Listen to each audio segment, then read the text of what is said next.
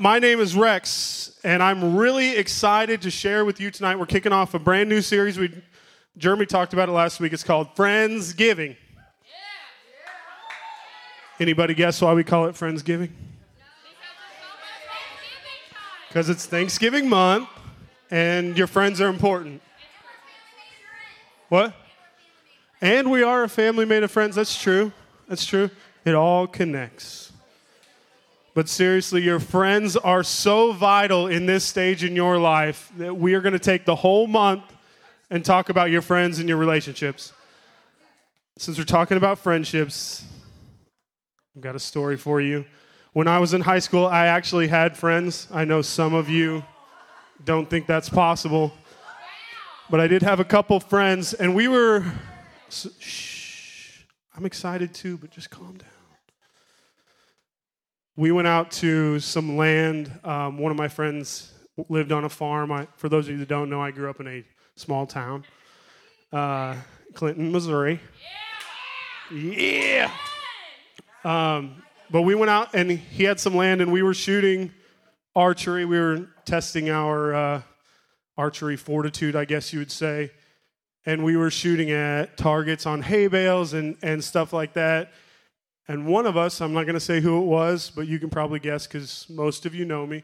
One of us decided we should shoot a flaming arrow into a gas can.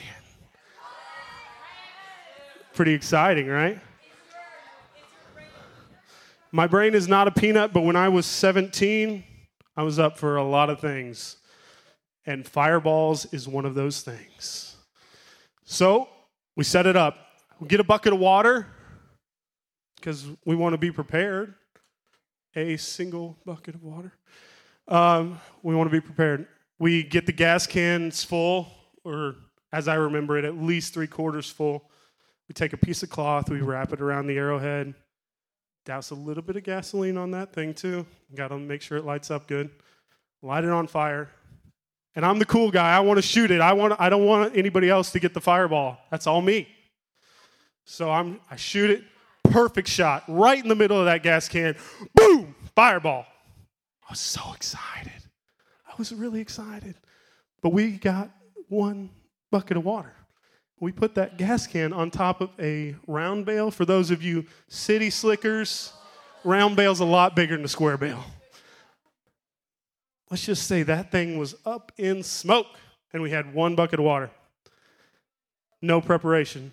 Now, see, some of you are saying grab a hose, which is what I would think, but we threw the bucket on the gas fire, and it made it bigger because gasoline is petroleum. It floats on top of the water, and it doesn't put it out. So we found a fire extinguisher, got it all out. No repercussions. No big deal. Lies. Their parents went scorched earth about our scorched earth.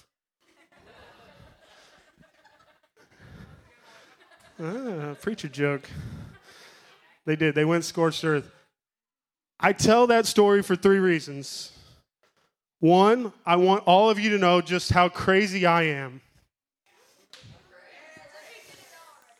2, I want you all to know that we all do dumb things, me included. And 3, there were 2 friends that day, 2 of them, and 2 completely different types of friends that day. One was a friend I still have to this day. So excited that he's my friend. He was the best man at my wedding. Talk to him every week. The other guy, I've talked to about twice in the last, decade. I'm getting old. But we see in Proverbs the importance of good friendships. In Proverbs 27:17, for those of you taking notes, write that down, Proverbs 27:17. As iron sharpens iron, so a friend sharpens a friend. Which one of those friends do you think was actually a good friend and sharpened me? The one I kept around. That's right, the one I kept around. Although that experience was not a sharpening experience, there is something about a friendship that's forged in fire. The other friend was pretty dull. He was a friend of convenience at best. I mean, we went to the same church, so we saw each other. Back then, we even had Sunday night services, so we saw each other Sunday morning, Sunday night, Wednesday night, sometimes on Saturdays, Thursdays every third week, the whole thing. But he's not a friend I want to keep around. He was not a good friend. God doesn't want you to have butter knife friends. And some of you, I saw your face, you're like, what does that even mean? Butter knife friend is someone so dull, they're not even capable of sharpening you. God knows that dull friends lead to dull friendships, which leads to a dull life. Iron sharpens iron. If you're around people who aren't sharpening you, who aren't encouraging you, who aren't wanting you to even be successful, they're not challenging you to be better, you're creating a dull friendship, and it's going to lead you to a dull life. Guaranteed. As iron sharpens iron. That's a weird thing in this time. We don't really see that imagery as they probably would have at the time of Proverbs. But think about it like Gordon Ramsay style, 2 knives dragging across each other, right? Ching, ching, ching, ching. That's pretty cool. 2 are instruments that are not as sharp as they could be, but when there's a little bit of friction, they start to get that edge back. Sharpening requires friction. If you want deep and meaningful relationships, you have to have people in your life who you're willing to have friction with. Now, some of you are thinking, I have great friends, and we never fight. There's never any friction. Then you don't know if they're your real friend. If you don't ever fight, if you don't ever speak truth into each other's lives and then have to come back from that, how do you even know if they're going to be there when the hard time hits? And I'm not talking about just truth bombs to people that you kind of know and you're just like, you're doing all this stuff wrong and you should fix it right now in the name of Jesus. But being honest enough to tell the truth to someone that you care about and trusting that that friend cares as much about their growth as you do. In a true friendship, we tell the truth. We sharpen each other. We allow there to be some friction. We work through the problem, through the struggle, through the challenge, because our commitment to each other is greater than that struggle. It's greater than that problem. Are your friends making you any better? And if they're not, maybe it's time to kick them. I'm just kidding. You can sharpen them. Next thing, we have a picture. Ooh, that's cool. That dude's big. That's Martin's Lickis, according to Wikipedia. He's the 2019 World's Strongest Man. In preparation for this lift, I watched a video of him deadlift 900 pounds 3 times in a row. That's ridiculous. That's like 3 of me. Don't do the math.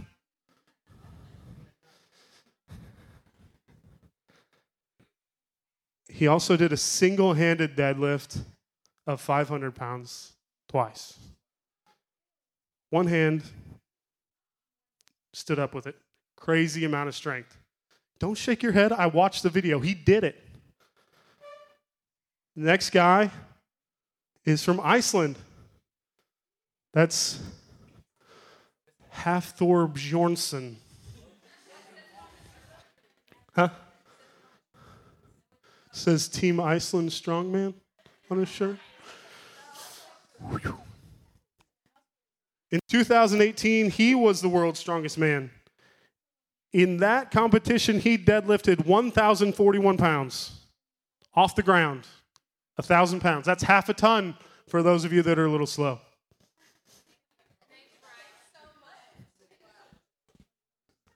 Those 2 guys are workout partners. Without each other, they wouldn't be anywhere near as sharp or as strong as they need to be to win competitions like that. Are your friends pushing you to be this strong spiritually? When the spiritual 1,000-pound weight comes, would you be able to lift it off of you? off the ground even? Do you have someone who will have spiritual conversations with you, pray with you, have a Bible study with you, have hard talks about purity or even secret sin? Do you have someone in your life who will call you out when you mess up or when you continually mess up doing the same thing over and over? Sometimes the truth hurts, but it's a necessary wound. We see about necessary wounds in Proverbs 27:6. Wounds from a friend can be trusted, but an enemy kisses you many times. Sharpened and wounded. Two keys to having a great friend. Now you're thinking wounds typically aren't a good thing. Some wounds in your life, they don't feel good, or they're even self-inflicted wounds. I think about some dumb things that I did, i.e. archery incident, 2007. And it was dumb, it was stupid. That experience didn't really make me any better other than to know to have a fire extinguisher handy if you're ever going to do something like that. But there are things in your life when you get wounded, it eventually just makes you better. What doesn't kill you makes you stronger. Who said that? Kelly Clarkson or something? Yeah. She didn't? It wasn't her? I'm sorry. But we don't want the confrontation. We want the kisses. Just kiss me. Not like that. Don't be weird. The danger is to surround ourselves with people who just tell us how awesome we are, who tell us what we want to hear. That real friends only tell us what we want to hear. If they were really my friend, they wouldn't be so mean. They wouldn't. They would support me in everything that I do. Tell you, if you're my friend, I'm going to tell you you're stupid if you're being stupid. Right, Colton? If we are unwise, we filter out everyone who tells us what we don't want to hear. And we start to filter in everybody who tells us what we do want to hear. And then we look around and wonder why nobody told us the truth when our life falls apart. Proverbs says wounds from a friend can be trusted. Why can a wound be trusted? Because that person is looking out for your best interest. They want you to be better. It's done from a place of love, not anger or intent to harm. Everyone wants the kiss in the face and not the kick in the base. A few of you laughed. I'll take it. It does rhyme. So there's that. The great philosopher Bob Marley once said, the truth is everyone is going to hurt you. You just need to find out who's worth suffering for. Huh? So many times we choose the person as a friend who kisses up to us, tells us what we want to hear, when we need to choose the person who lifts up, who encourages us, who sharpens us, who makes us better. Now, some of you are like, well, my friend shouldn't say things like that. God is the only one who can correct me. You're wrong. 85% of the time when I mess up, I know it's hard to think of a time when I messed up, but just think about it. Just enter imaginary land with me. God speaks through my friends. He speaks through my wife. He speaks through our pastors. He speaks through the team that you have here, the other volunteers. God works through people. Now, I've seen people get called out for doing something dumb, and they're like, only God can judge me. Only God can judge me. I've also seen neck tattoos with that. Not a good plan on the life end of things. That's the dumbest thing I've ever heard. God speaks through people to affect our lives on a daily basis. Sometimes hurts in life are good hurts. Why did God take away my boyfriend? Because he's terrible for you. He's toxic. And Short story, he's a terrible person if he doesn't treat you like a queen. Period.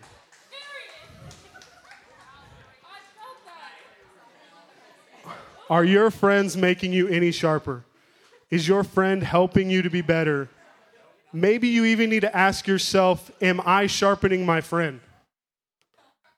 Am I the one initiating those conversations, asking those tough questions? Now, this may sound weird, but you also need to ask yourself, am I wounded? Am I wounding others?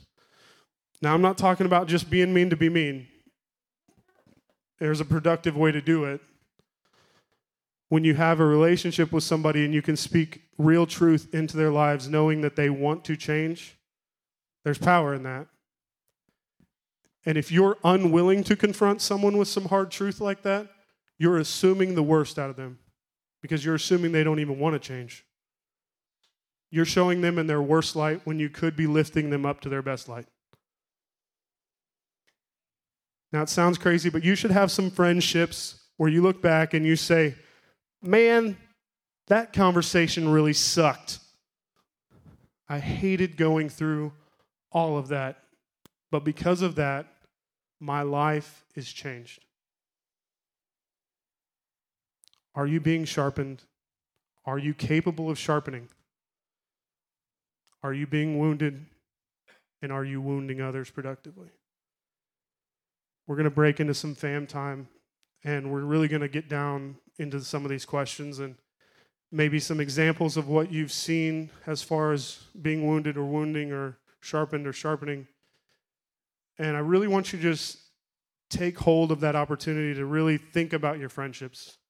Think about those people in your life that are closest to you, and if they should be that close, because if they're not sharpening you, maybe you can sharpen them or let them go.